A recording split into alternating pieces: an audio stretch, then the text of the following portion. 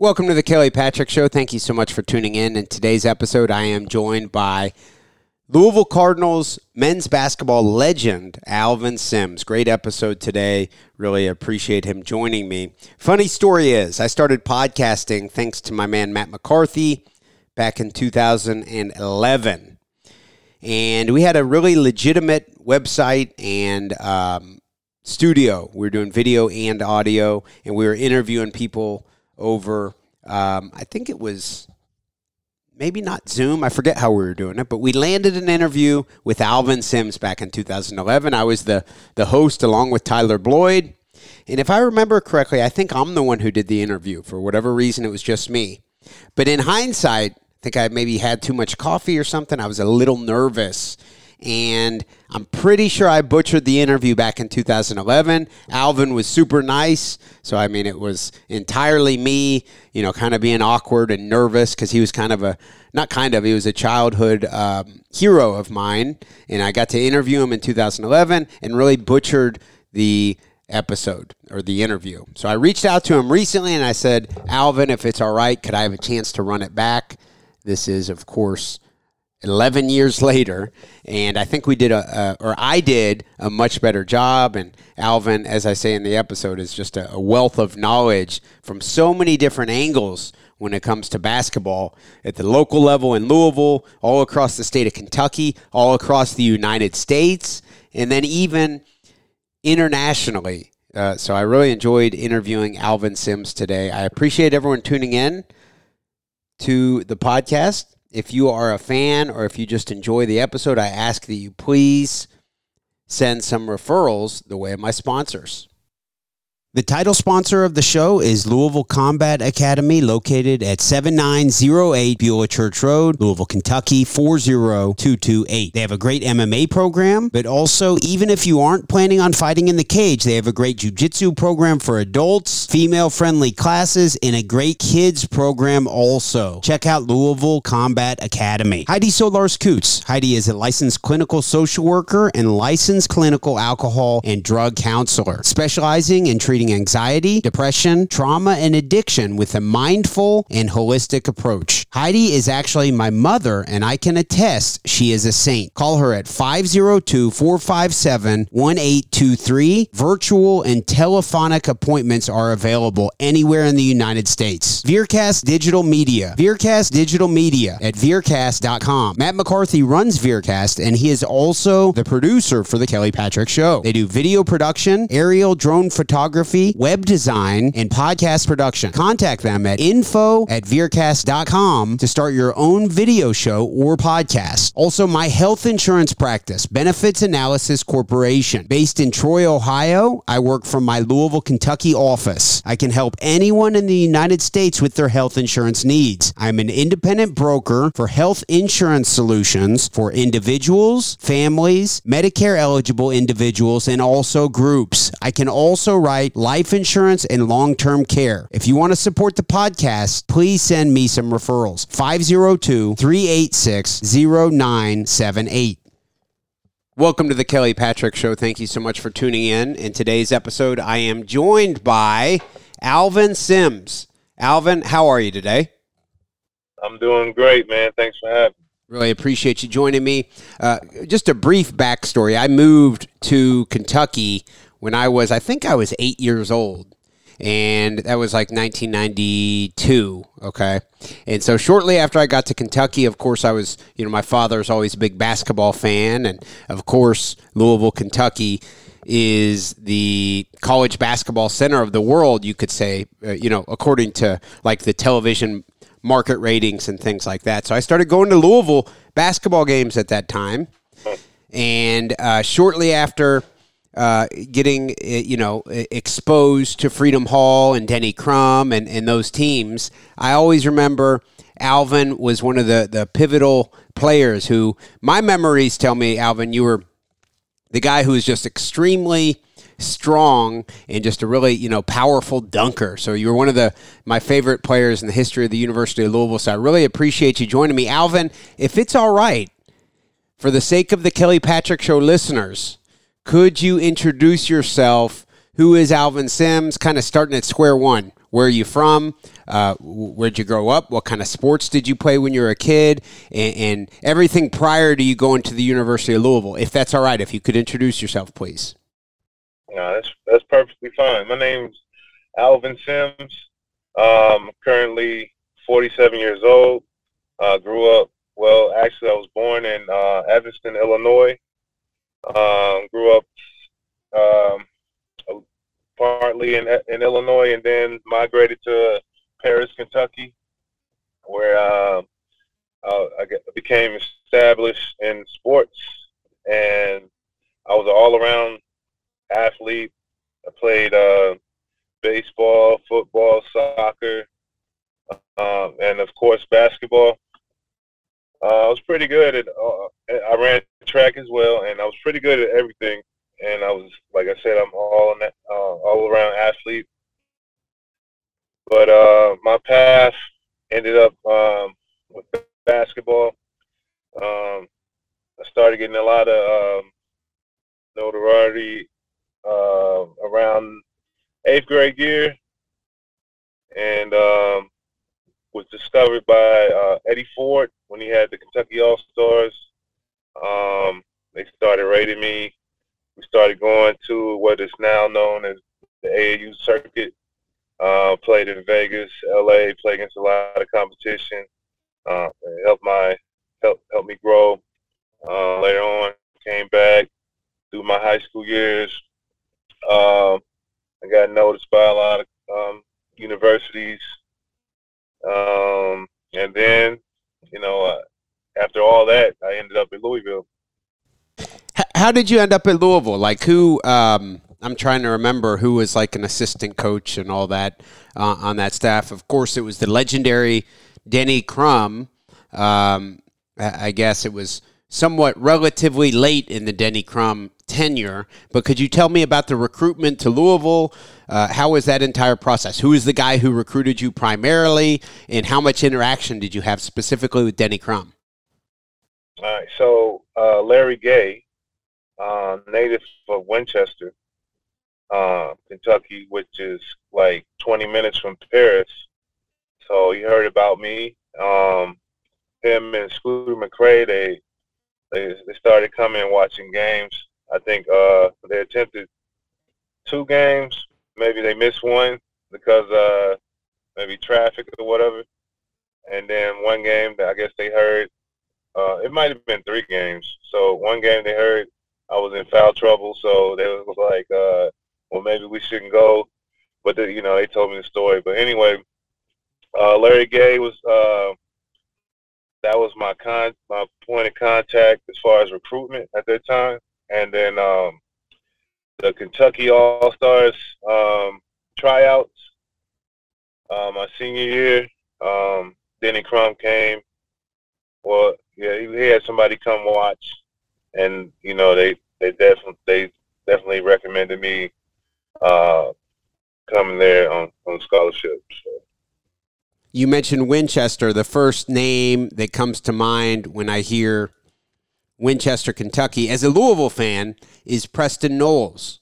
Yeah. Are there any other names for, I don't know, Winchester or Paris when it comes to athletics that deserve to be mentioned?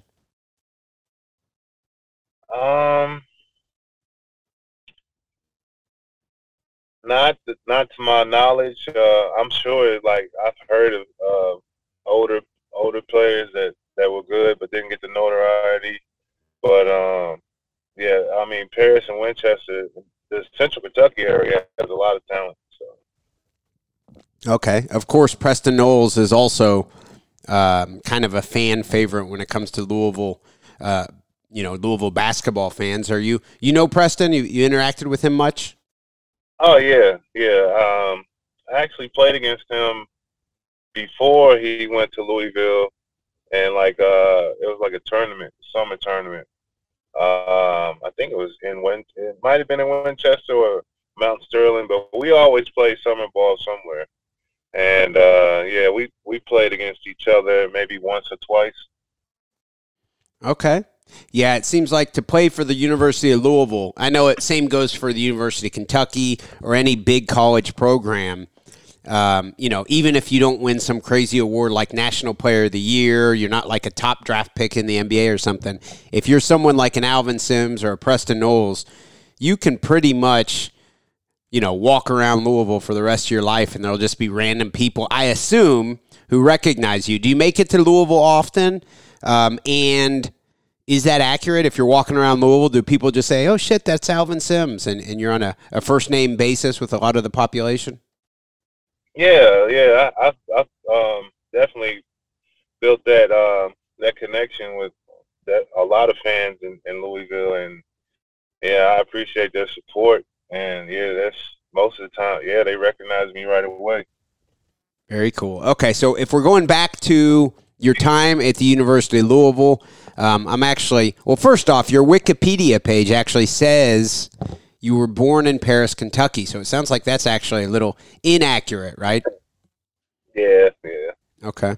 But then if we go to your time at the University of Louisville, if you could summarize, how did that go? What was your I know there's probably a lot of details, but if you look back on your time playing for the University of Louisville, what are the most memorable moments, and what's your summary of your time as a Cardinal?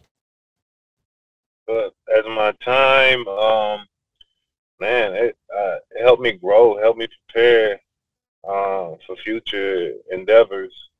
We had the coaching staff, we had the older players, we had Cliff Rozier, Greg Minor, Dwayne Morton, 3 NBA players. They helped guide me. They showed me the ropes. They helped me understand the tradition, what they went through,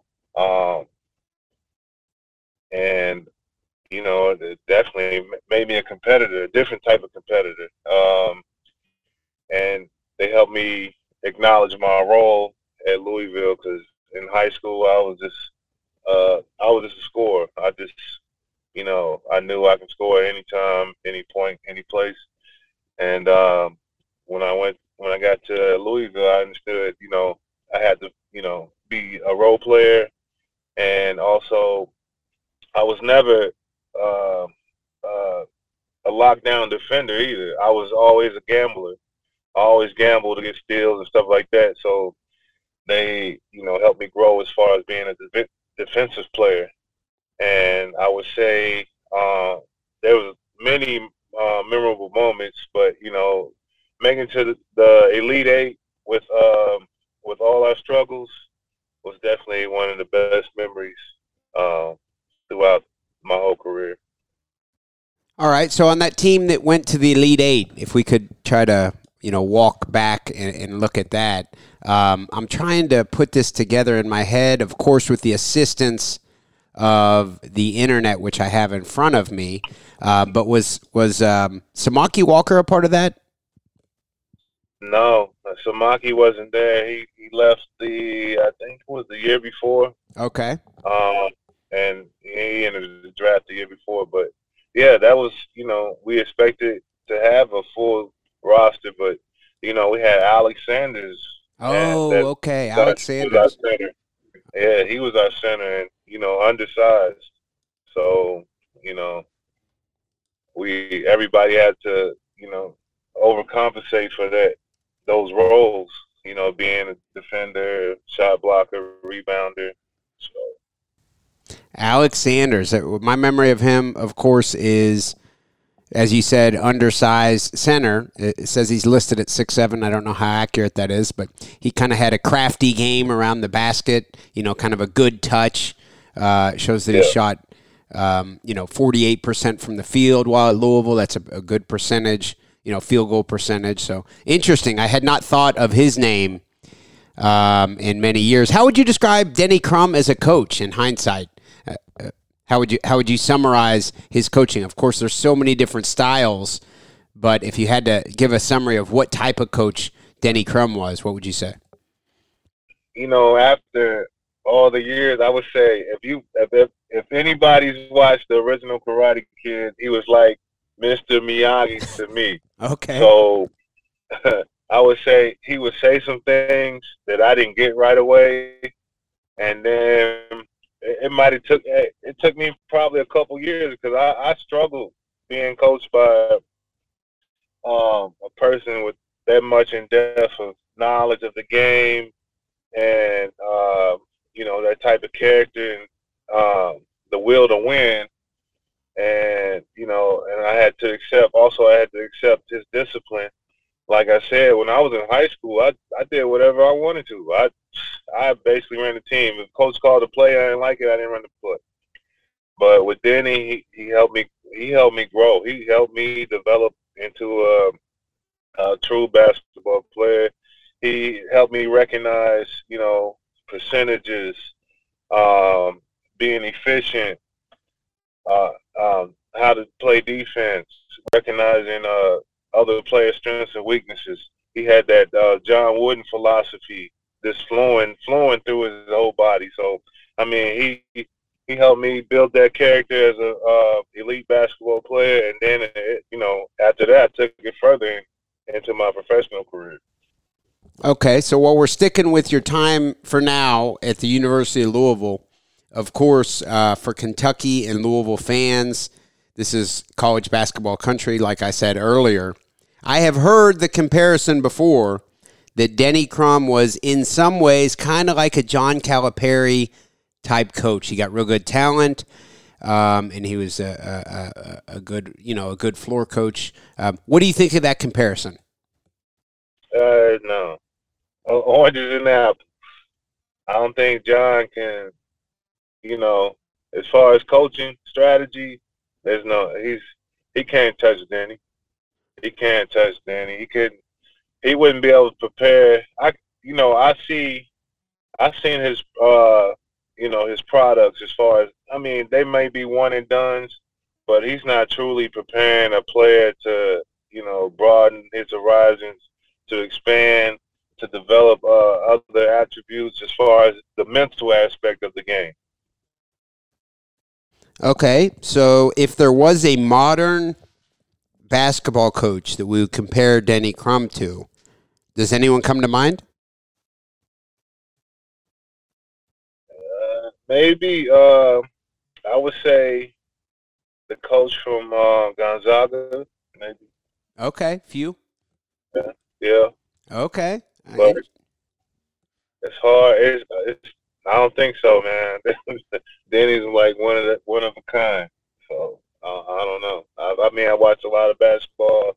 I'm like, why? I understand because Denny was in my head basically with all his philosophies. I'm like, why are these people doing this? Why are they coaching like this? So he made me into a person that constantly thinks, being efficient, try to eliminate his mistakes, what it takes to win.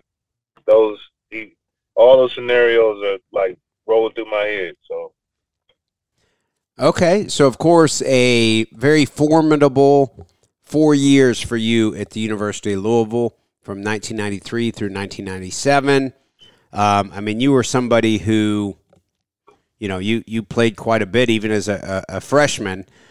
Before we move on past your college career, are there any specific memories? I don't know, like maybe who's the best player you ever played against? Is there, I interviewed Winston Bennett one time. He told a story about trying to guard Michael Jordan. And of course that's in the NBA.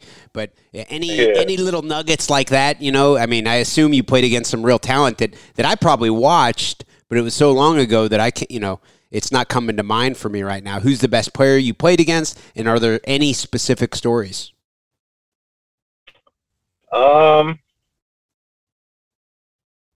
The best player, there's a lot of good players.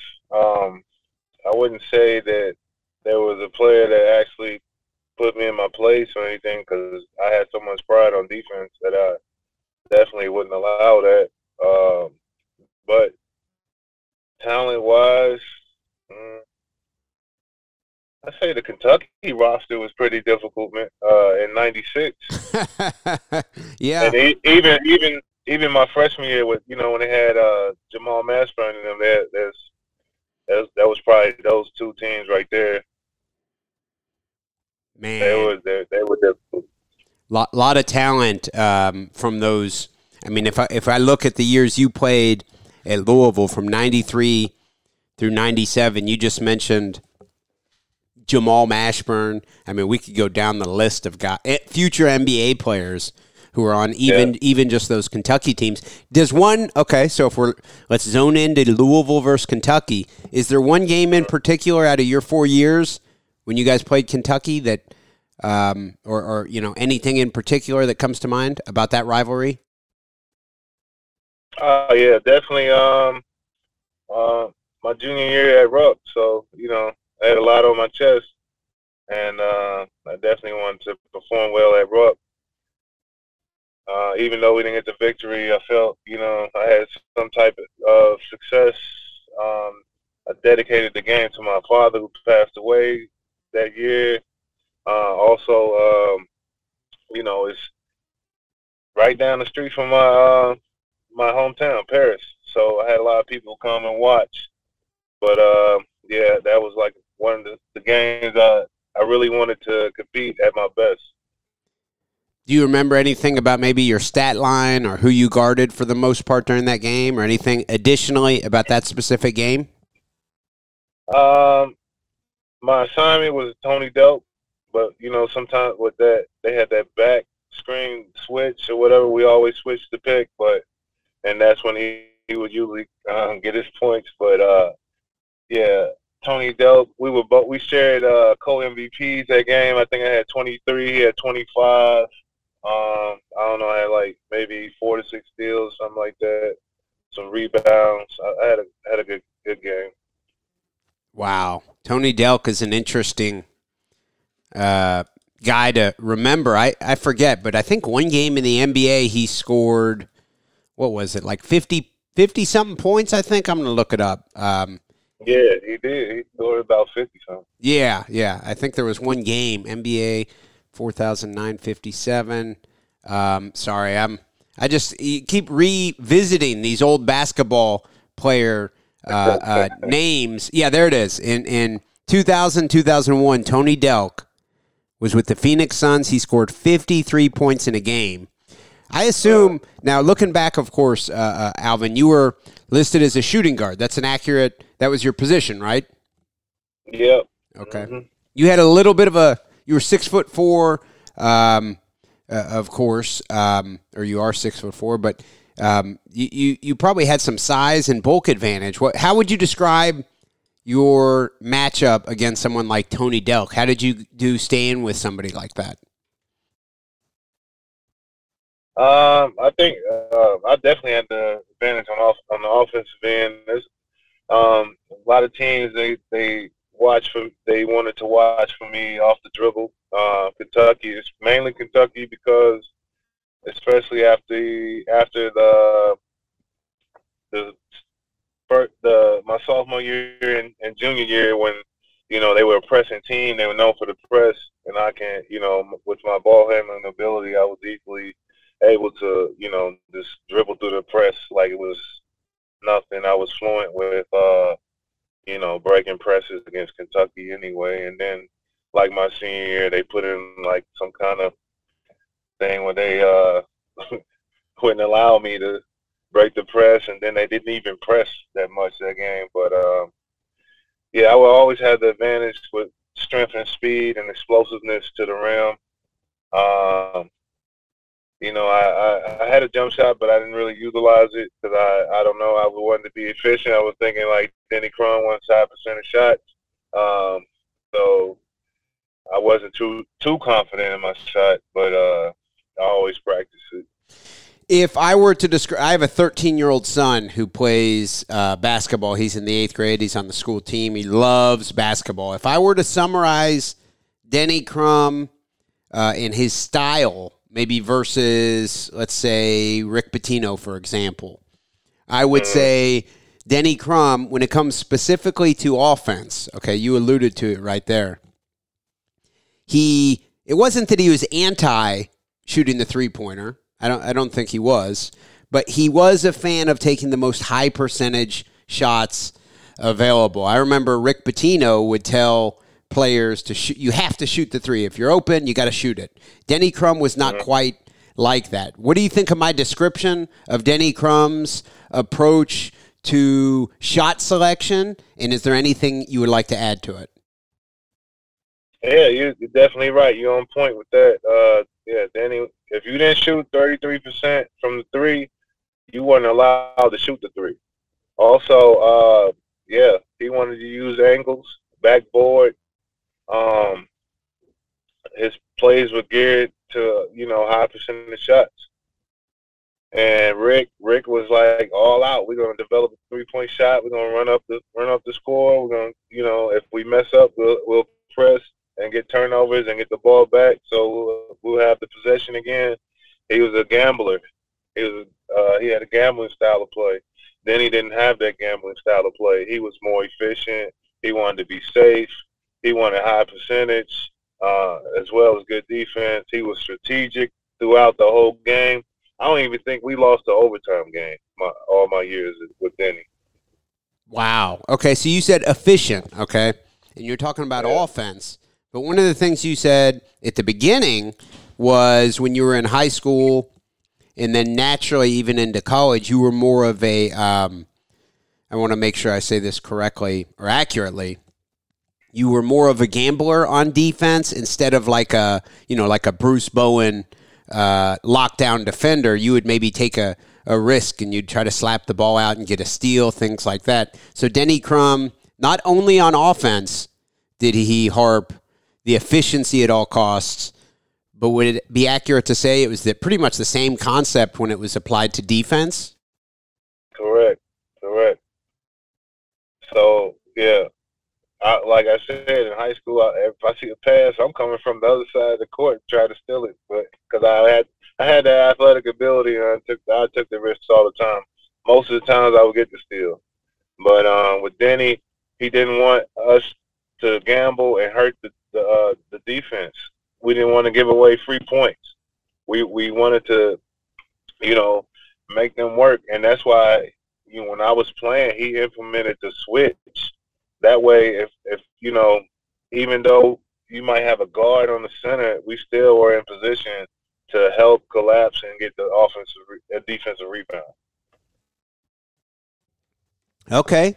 Of course, when you played for Louisville, you did not know, no one knew, that later on down the road, Rick Pitino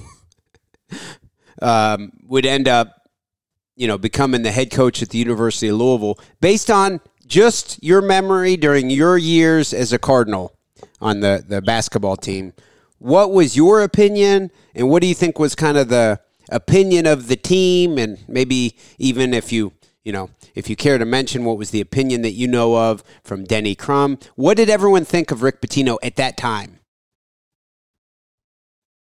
There was a lot of mixed emotions. People didn't, understand why did we choose Rick. Obviously, it was he had a relationship with the AD, but it wasn't totally welcome. We didn't welcome that because Rick came in and he tried to change the whole culture of Cardinal basketball. I mean, he pushed everybody out of his office, brought his own staff in. He had his own traditions and how he wanted to operate. And, if we came in as former players, we were clueless. Like, is this even our, where we played, or is this even our old school? And, we were all pushed away. So, yeah, we didn't like it at first. But then, he started to grow because, he produced some good teams. People started to like his strategy as far as defense. He definitely switched it up a little bit. He wasn't totally a gambler like he was at Kentucky. They had more defenders definitely out there, and he did recruit a few of Kentucky players to come in, and that was one of the Kentucky grown players, I might say. But that was another reason why that people didn't like that, because he didn't give the local talent any looks. But he did a couple times later on in his career at Louisville. I guess guys like Larry O'Bannon come to mind. I'm trying to think, and Preston Knowles is one, of course. There's probably others that I'm kind of blanking on right now, but I bet there's some big ones actually. But regardless, yeah, it was an interesting experience as a fan to see you don't really see that very often, where the rival coach ends up taking over, for your school. So it was an interesting, especially in hindsight, because being caught up in the moment, it was interesting too. But to hear, reflections back on it, I heard that Denny Crum at one point had offered Rick early when Rick came to Louisville. Denny said, I still live here. I'd love to come down and watch a practice, try to help, see if there's anything I can help with. And Rick just kind of politely said, or I don't know about politely, but he basically said no thanks. Yeah. Yes. I mean, I can tell you, I came down to at first he would he invited me to come play with the players and Garcia and Taquan Dean and all those guys. I started playing, but he wanted that, for me to bring my competitiveness in to, help, build them up during the summers. And then after 2 years, he cut it all off. I wasn't welcome anymore. I mean, he even, I thought we exchanged phone numbers, but I guess I didn't have his phone number either. So, and then it was definitely hard to get tickets to games. And if we didn't have Kenny Klein, if I didn't have a relationship with Kenny Klein, I probably wouldn't have been to many games, But it was an strange relationship with former players, former administration, everything. It was a bad deal. Okay, and of course, everyone knows how the Rick Pitino tenure at the University of Louisville ended. Very chaotic. And then we had that 1 year with Padgett as the coach, followed by Chris Mack. We don't need to get into all of those details, but what are your thoughts on, that entire transition period? Were you a fan of Padgett? What did you think of Chris Mack? Yeah, I was a fan of Padgett. I mean, he's a former player. He knew about the tradition. He wanted to, implement what he could as far as what he learned from Rick. And, like I said, we slowly started to like his style of play and everything. And it was unfortunate that, all the pressure was put on him right away. But, he kind of lacked the experience. But I think he did well. And then as far as Mac, I think people put a lot of pressure on him. I mean, the Cards were number one at one point in time. I mean, we haven't been number one in a long time.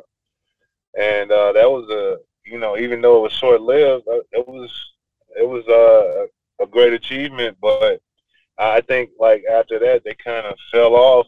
And as far as his coaching strategy, I don't think he put much emphasis on, pressuring with defense.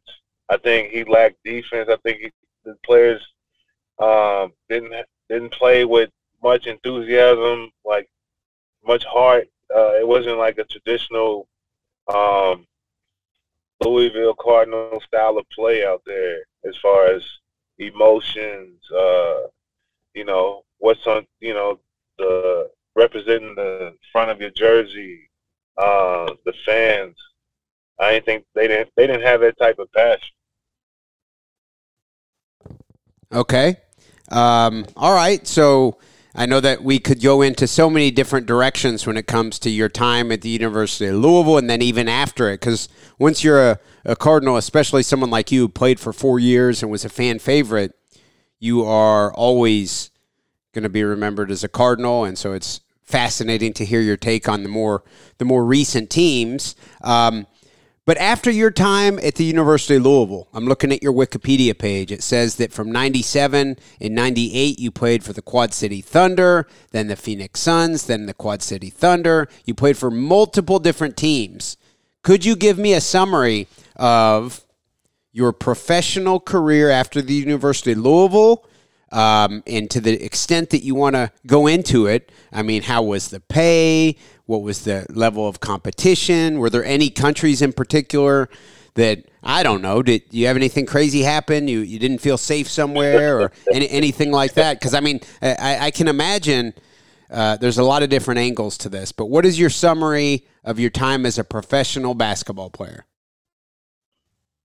And it was, I would do it all over again. It was a great experience. I got to travel the world and everything. But as you know, when I first got into it, like you said, I played in the CBA for the Quad City Thunder. It was a great start to my career. Ended up being Rookie of the Year against a lot of great talent out there. Jimmy King from the Fab Five. We had Jeff McGinnis. They had Victor Page, who played with Allen Iverson at Georgetown. That was a rookie. There was a lot of great rookies out there, and you know, I made a great accomplishment, you know, having the edge over top of them, and then you know, my stint in the NBA was a great experience. I would have pursued it further, but I was like an impatient player. I had a lot of confidence in myself, so I didn't really want to go through all the you know, veteran camp situation because I did it twice. And, you know, I went the time when I had at Utah and they cut me at the last minute, it kind of like defeated me. And I knew my worth, and I just pursued overseas. So overseas, my favorite countries to play in were Greece, Italy, and then there's other countries I played in, France. I played in the Middle East as well towards the end of my career. I was in Lebanon, Dubai, Kuwait, Iran. So I'll give a quick synopsis of my crazy story from Iran. So I was actually trying to leave the country. My contract was up. I mean, I couldn't take it any. It was good pay, great pay. I couldn't, you know, great pay, but I was ready to leave. I mean, it was the type of country where I wasn't comfortable in because the customs and everything else. I mean, there was nothing really to do. I lived like in a dormitory with dial-up internet, just a few books, and a PlayStation. So no real TV, nowhere to go. You couldn't really go anywhere. So basically, I'm trying to leave. They don't want me to leave. They want me to stay and play in the playoffs, but I was ready to leave. So they kind of held me hostage. They was playing keep away with my passport. Wow. I missed a couple flights. I was panicking. Had to call. There's no embassy there, so I had to call the international police. I guess after another week or so, they threatened whoever had my passport, and they left it at the front desk of the hotel I was staying in next to the airport. Finally got it, and I got to leave. So, yeah. So there were maybe at least a couple days there where you felt borderline, like maybe almost unsafe? Yeah, I was like, what's going to happen next? Because if you don't have a passport with an exit visa, you stuck. Wow. So, yeah. So in hindsight, maybe if you had to do it all over again, you would have avoided going there. Yeah, I would have chose another. I had other options, so I could have went to China. I didn't want to do the flight to China. You know, it's like 20-some hours. Iran.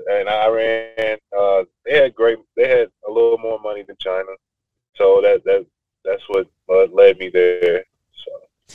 So There are many interesting cases of former NBA stars who then go on to play for years overseas. I forget where, but I think Dominique Wilkins played for many years. I forget where, but somewhere. he didn't really. I don't think he played for many years. I was there. He was in Greece. Okay. So, and I don't even really think he played. It was like he just came in and just got the money. He got hurt. Oh, okay. But there's a lot of stories about Dominique in Greece. I don't want to get into it because I don't want to expose him or whatever. But yeah, there's a lot of crazy stories. I was like, wow. But yeah, he had a 3-story condo with an elevator. He was living the life, but he didn't play much. But yeah, he lived the life. That's when I think he ruptured his Achilles at that point in time, and then he ended up going back to the NBA. Okay, and then there's also and there's tons of names I'm leaving off here, but I think Stephon Marbury ended up playing for a long time, or I don't know. Yeah. I think China, I think. Yeah, he's a legend in China. I mean, they got a movie about him. He has a statue. He's his year before he retired, he won a championship. And he's a coach now over there. Wow. Any other names that come to mind that are big time, for people who are basketball junkies, they know, mostly here in the United States, we know people who played college basketball and then they go on to success in the NBA. But are there any names that are popular here that maybe people don't realize after their playing days in the NBA were done, they went and had a nice little run overseas, which only makes sense because if you want to still make money, which I'd want to make money after I can't play in the NBA anymore. Might as well go make some money and see some beautiful countries. Are there any names that come to mind with that type of topic? I mean, there's NBA players that came, but they didn't pan out because of the style of play. It was very difficult, man. Like I said, Denny prepared me for this, for playing overseas. I mean, you have to be efficient. The lane is wider. They can play zone. So the NBA players that came over there, it was hard for them to adjust because they were so used to the NBA style. But Ginobili, I would say Ginobili, I played against him in Italy. Wow. When he got to the NBA, okay, he dominated. Because the style is so different and so wide open. He was so athletic. He really didn't have a jump shot at that time, and his dribbling style is so unorthodox. If you play a zone defense, you can definitely cut off his left hand. So but when he got to the NBA, he flourished. It's the same way with a lot of European players that have that European experience. They come to the NBA and they flourish because they already developed the fundamentals and they know all the strategies as far as defenses, and they know which plays to make. It's just like, they taught the game before they played it. Yeah, one name that comes to mind, and I assume he was before your time, but Arvydas Sabonis, of course, played for many years over there before coming to the NBA. Do you ever hear any stories about his time playing in Europe? Yeah, he was dominant, man. He almost didn't come because they paid him so well over there. He almost didn't even come over here. There's a few NBA players. I mean, not NBA players, but European players that could play in the NBA with ease. But they rather stay home and they still got paid well. I would say this guy named Fuska. He was 7'1", could dribble left, right, jump hook, left hand, right hook, could shoot threes, left-handed, right-handed. He can do everything, and he never did want to come to the NBA. He played on the Italian national team. There's another guy, Dijon Bodiroga, that played with Stojakovic and all those. Well, he played. He played with Stojakovic, and and that's when they won. Was it Yugoslavia when they won the Olympics? That He sounds was right. on that team. Okay. Yeah, he was on that team. He was actually the point guard, and he was 6'7". He wasn't quick, but he was smart. He was very smart, and he can. They say the sham guy move. Mm-hmm. They keep saying I seen him do it plenty of time with ease. Even Ginobili was doing it before it got popular. So the European players, I mean, that my game really developed when I started playing in Europe. I mean, jump shot was fluent, uh, ball handling. You know, I developed like pull up game was everything. I developed everything playing in Europe because that's all they practice is fundamentals, footwork fundamentals, and repetitions all day long. So, according to Wikipedia, your playing days ended in 2006. Is that accurate? 2009 was my last year in Lebanon. I broke my foot, and at my age, I mean, they wanted me to come back, but it was hard. It was taking a lot of time to recover.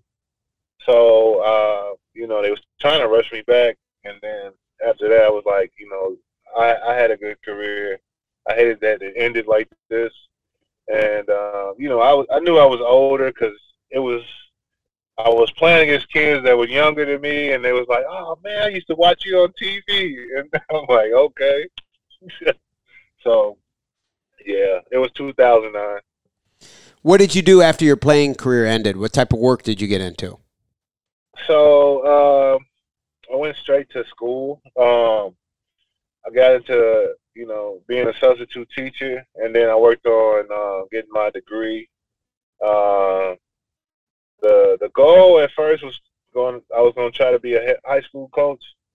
Um, it's but it didn't pan out. I ended up being a freshman coach uh, for a while.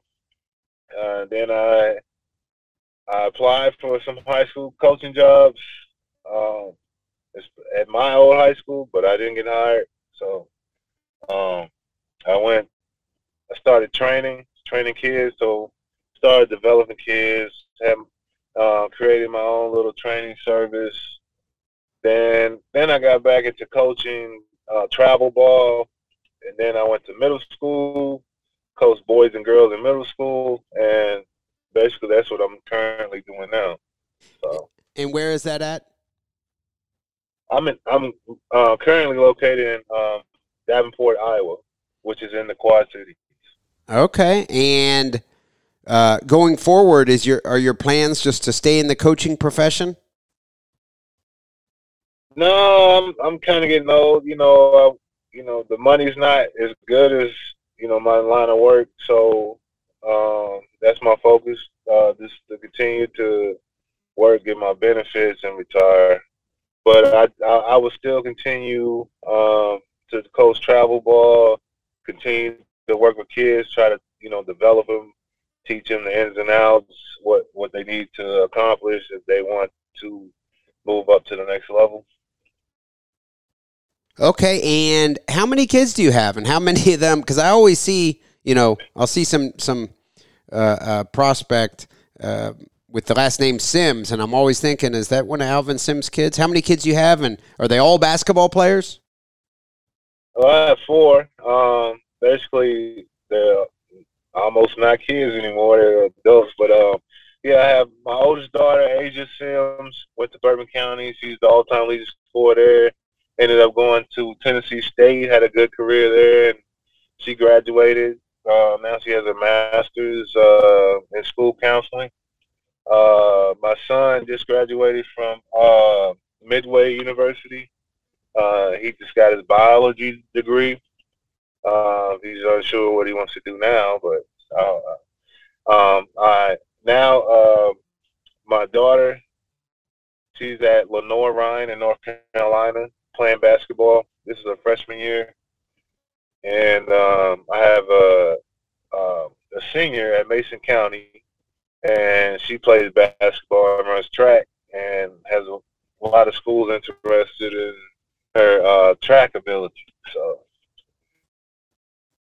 Okay. Well, Alvin Sims, I really appreciate you joining me for the episode today. Before we wrap things up, are there any, specific, social media plugs or anything in particular you'd like to mention? I'm looking at your Instagram now. It's AL, so Al Sims 05. I assume that's your accurate Instagram. Anything else you'd like to mention before we wrap up the episode?